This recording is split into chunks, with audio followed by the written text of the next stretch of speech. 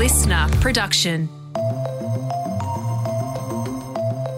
Hey, Sasha Barber-Gatt with you. Just before we get into today's episode, I wanted to let you know about a fascinating new podcast from one of our colleagues here at Listener.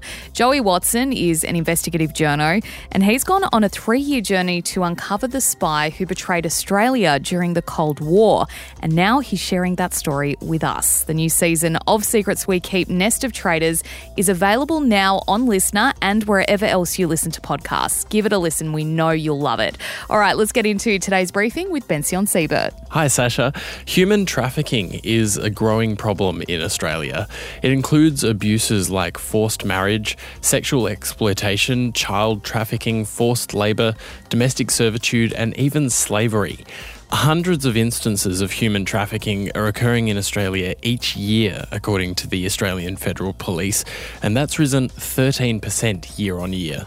In traditional days, we used to think of people in chains, and now it's often more a sense of control, psychological control, where people exercise a sense of ownership over another. A deep dive on human trafficking in the second half of the briefing. But first, let's get into today's biggest news stories. It's Tuesday, February 20. The widow of Russian opposition leader Alexei Navalny has vowed to keep fighting her husband's fight for a free Russia. Yulia Navalnaya released a video message overnight. Here's part of it. I will continue the work of Alexei Navalny, continue the fight for our country. I urge you to stand next to me, to share not only my grief and endless pain which has enveloped us and does not let us go. She's also accused Russian authorities of refusing to hand over her husband's body to his mother in order to cover up his alleged killing. The Russian prison service says Navalny fell unconscious and died suddenly at a remote Arctic prison last week. The Kremlin's denied involvement in his death, which it says is being investigated, Bension. Yeah, but of course, various world leaders, including Australian PM Anthony Albanese, US President Joe Biden, and representatives of the European Union, Sweden, Poland and Norway, among others, have already pinned responsibility for the death on Vladimir Putin and his regime. Of course, even if you do accept Russia's narrative that he died of, quote, sudden death syndrome, he was being held in a penal colony in the Arctic where it's something like 30 degrees below zero. So that could have something to do with it, Sasha. Russian authorities have also said they're going to block access to his body for 2 more weeks to carry out tests. There were also reports that came through that someone had sighted his remains and they were bruised. So the questions are only going to continue until we actually get some answers, which is highly unlikely when it's involving Russia. The European Union has released a statement as well on Alexei Navalny's death, calling for an international investigation into the circumstances.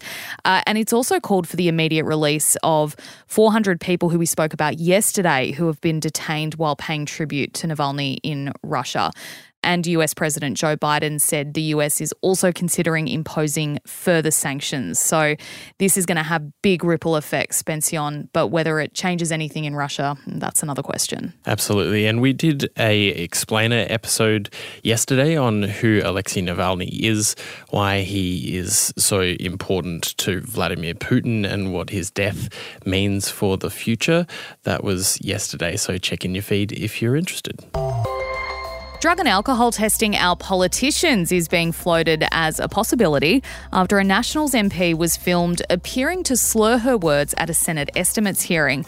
Labor Senator Malarndirri McCarthy said on Q&A last night she'd support the idea. Why are you against drug and alcohol testing for politicians? You can bring it in if you want to, Patricia. I have no problems with it. So not exactly a glowing endorsement, but something she says that she'd support if it came along. The Assistant Minister for Indigenous Australians and Indigenous Health also went on to say that politicians need to remember their privileged positions and that the public expects the very best of them. New South Wales Senator Perrin Davey was forced to defend herself when footage of her at the Senate estimates hearing emerged over the weekend. She admitted she had 2 wines at staff drinks beforehand hand, but she was not drunk. It comes after Barnaby Joyce was filmed lying on a footpath in Canberra late at night, and he's since revealed he's given up alcohol for Lent, Bension. Good for him. But of course, I don't think this policy would apply to conduct like lying on the ground at night when you're outside of Parliament hours. But there is probably a good argument that if you need to make sure you're compos mentis and you're making the laws of the land, it's probably a good idea that you're not influenced by alcohol or drugs at the time, don't you think? Oh, absolutely. I don't know how I feel about drug and alcohol testing. I went back and there was this old petition from 2022 and it was talking about this. This was a member of the public who suggested that pollies should be breathalyzed before they go on the floor of Parliament and also randomly when they're in their electorates. I mean, you and I are expected to come to work and be, as you said, compos mentis and not drunk or affected by drugs. Why would we put those additional standards on politicians? Like, shouldn't we be able to trust them to just get the job done and not be wasted while they're doing it? Come on, Sasha, shouldn't we be able to trust them? Really?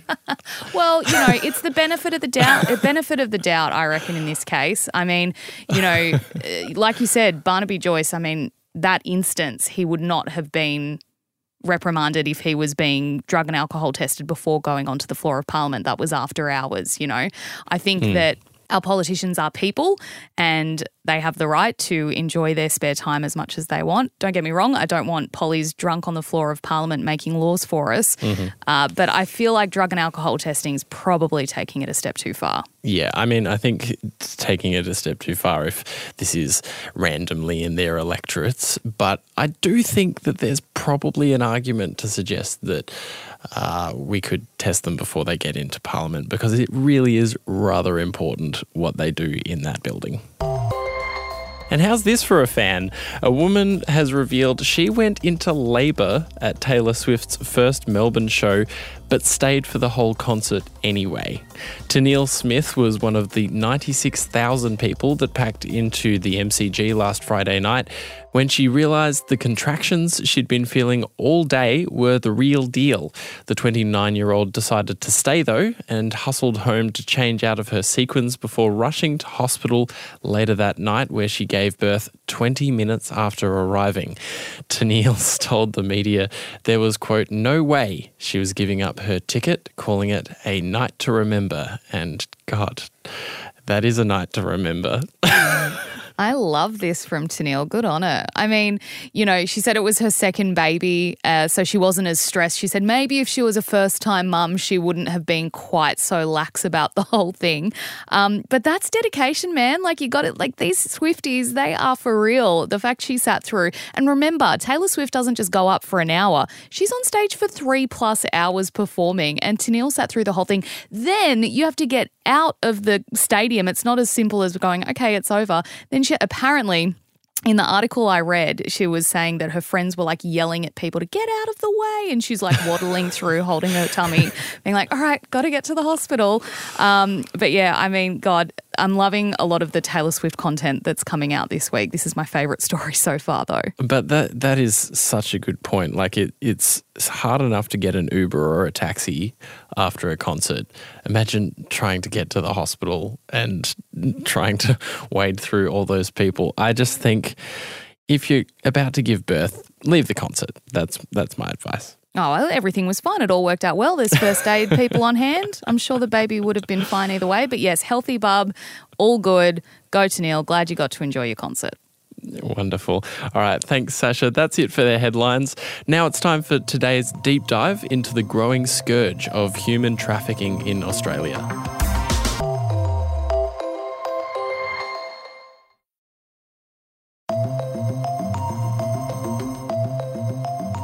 It's hard to imagine that in Australia in 2024 there'd be slavery, forced marriage, child trafficking or sexual exploitation.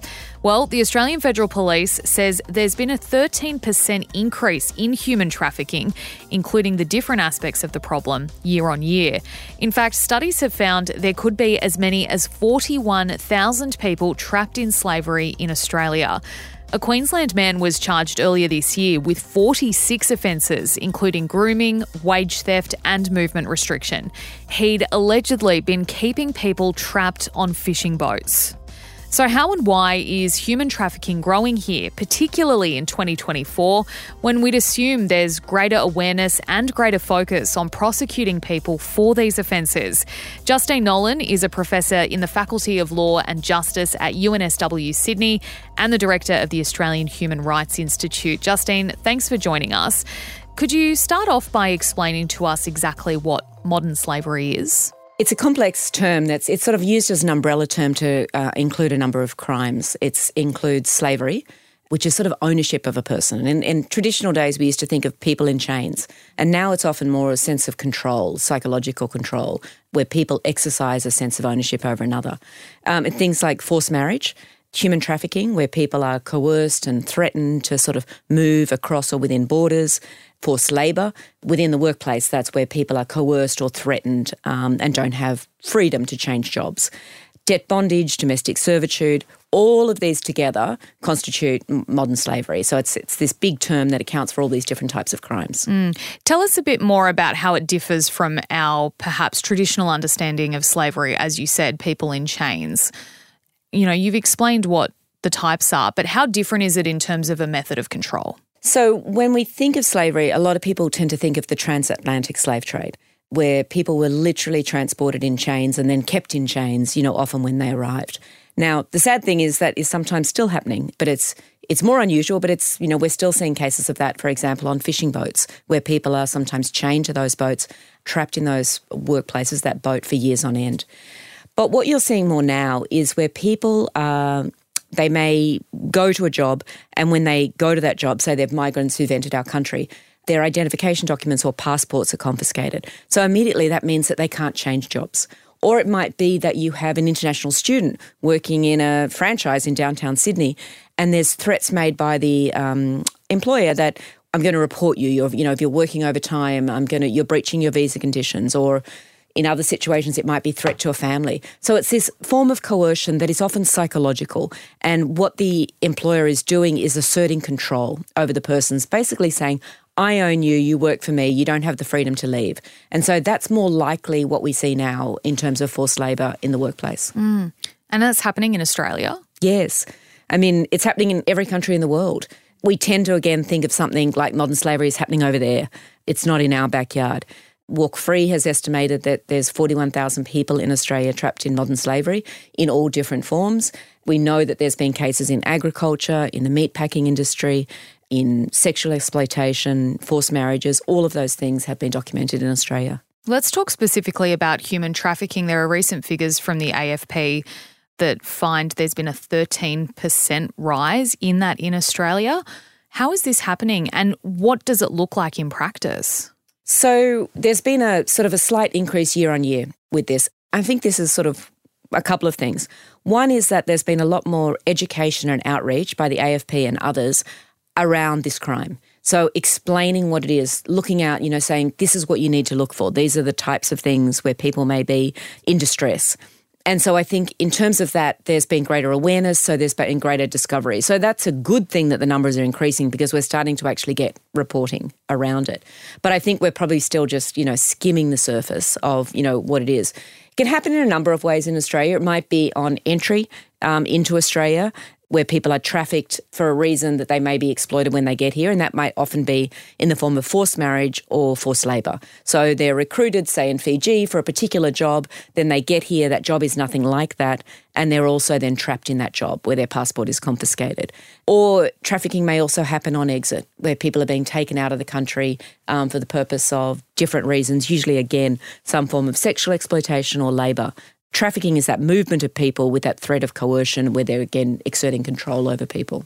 Is it primarily criminals involved in this sort of thing, whether it be, and I know obviously they're a criminal if they engage in human trafficking, but I'm talking, is this happening down the street from my place and I just have no idea about it? Yeah, I mean, that's the thing about modern slavery, is that it often happens under the radar. And no, it's not all, sort of what we would consider your classic, criminal enterprise. So sometimes when people are recruited for these jobs, it's often family members who are those middlemen. So the people who are sort of doing the recruitment where workers may pay an excessive recruitment fee, then they get to the sort of the country or the workplace and the job is nothing like that. But sometimes it's a family that's an intermediary, and that's not sort of unusual. But you'll also see that, here we are in the centre of Sydney. It may be happening, it is happening, a couple of streets away, particularly sexual exploitation. In other parts of the world, not in Australia, you've also seen it in car washes, in nail bars. So, it's sort of innocuous workplaces, but there's that sort of level of coercion that we would consider modern slavery. Let's talk about forced marriages. Just how prevalent is that in Australia at the moment, and what work's being done to stamp it out? So in the sort of the last year that they gave stats, there was 90 reports of forced marriage in Australia. That, along with trafficking, are our sort of two highest elements of modern slavery. But again, we would estimate that those figures are vastly underreporting.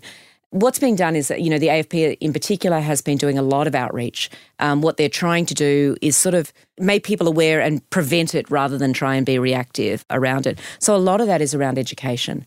And so they have invested a lot of time and money in the last couple of years in educating their own workforce to say, this is what you should be on the lookout for, and we are here to help you rather than we are here to, put people away, etc. They're trying to play very much an educative role. And I think that's why we're seeing some of the numbers increasing, which is a good thing. What about domestic servitude? That's another one that you mentioned that I haven't specifically heard of. Is that literally people coming in to work in your home? Yeah, so that's more unusual in Australia. There were 16 reports of that in the year that they reported the stats. There have been a couple of sort of high-profile cases. The classic stereotype is that generally someone has come from overseas with a sort of servant, if you like, and then we've seen this particularly in Canberra in sort of embassy situations where people have come, then they're basically locked in those homes and trapped and unable to leave. So there have been a couple of cases in the last couple of years where we've seen that, and that has been diplomatic missions where people have brought a person with them into the country and then that person has been unable to leave that home and they're trapped there working there 7 days a week. I do want to talk about the cultural issues. So in terms of what we call forced marriages here in some countries and where these people have come to Australia, it is their culture. It is how they have done things back home and they're just bringing it to their new home in Australia. Can we enforce our own expectations when it comes to a cultural issue? There's a big difference between an arranged marriage and a forced marriage. An arranged marriage, I would argue, is that sort of that, cultural acceptance in many countries. Unusual in our traditional heritage here, but Australia is a very multicultural society now. So arranged marriages would still happen in Australia, and that's different. A forced marriage is clearly when someone is being threatened and forced against their will, and sometimes moved between countries in order to do that. And that is a crime, and that is happening here. And again, that's often, kept in a family. So it's people within a family who are forcing someone to, into a marriage. And that is very different from an arranged marriage, which I would argue is cultural. But yes, we can enforce our laws in this situation. Let's talk about the government response. What are we seeing from our lawmakers to make a difference in this space? So in 2018, Australia passed the Modern Slavery Act. And the Modern Slavery Act is primarily focused on business and the role, and that's really looking at modern slavery in business operations and global supply chain. So that's not your classic forced marriage situation, but it is forced labour, it's trafficking, it's debt bondage, it's deceptive recruiting, all other elements of modern slavery. And under that act, what companies have to do if they're over $100 million in consolidated revenue is produce an annual report onto the risks of modern slavery. And basically it's an obligation to report, but not really an obligation to act. The problem is also that the Act doesn't have any enforceable sanctions around that. We know that there's a rate of non-compliance where some companies are simply not reporting, or the problem is actually more that the quality of reporting is low and it's very superficial. We did a study across 2 years of a report called Paper Promises, which showed that companies were simply not following through on this. So we have a law, which is a great start, but it doesn't have any really follow-through. And so a review, independent review that the government sanctioned last year said that there needs to change. And one of the things they said is that there should be penalties introduced and the government should introduce and establish an anti-slavery commissioner. And is that likely to happen anytime soon? Well, the government is currently doing an inquiry about the Anti-Slavery Commissioner and is due to report on February 21. There's a bill before Parliament which establishes the position of the Anti-Slavery Commissioner, but at the moment it's almost purely an educative role, and that role needs to be a regulator as well. That's what we've seen in the UK. They need to have the power to investigate these types of crimes along with education. So what we need to see is that bill strengthened, which hopefully will happen, but we'll have a report on that in the next couple of weeks. You mentioned businesses there kind of being covered by this Modern Slavery Act. We've talked about the government. What about us? What about listeners who might be sitting there going, I think I might know someone who is being affected by this or maybe doesn't know what to look out for? What's your advice to them? Education is the first thing. So if we don't know about something, we can't act. You know, there's a lot of great material around there, particularly by the AFP and others, around what does modern slavery look like and what are the types of signs of distress in relation to that. So one thing is to educate yourself, and the second is to ask questions. People may see something and move on. And whether it's, you know, someone you see in a workplace that you're going to, or it might be the companies that you buy from. The more you ask questions about, you know, do you know where this product came? Like what sort of origin of this product? What are you doing in terms of reporting? There's people in companies who are working hard on this, and they often need us to ask questions in order to get traction within their own company. So to me, I think it's two. It's education, being aware, but also proactively asking companies questions around, you know, where they're buying their products, goods and services.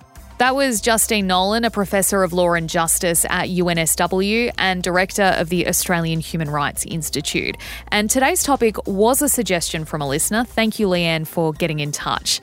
And if you're listening to this and you've got an idea for an episode, please do get in touch. You can shoot us a DM via our Instagram page, The Briefing on Insta.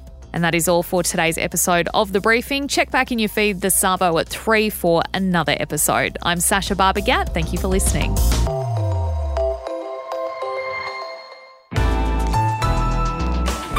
Listener.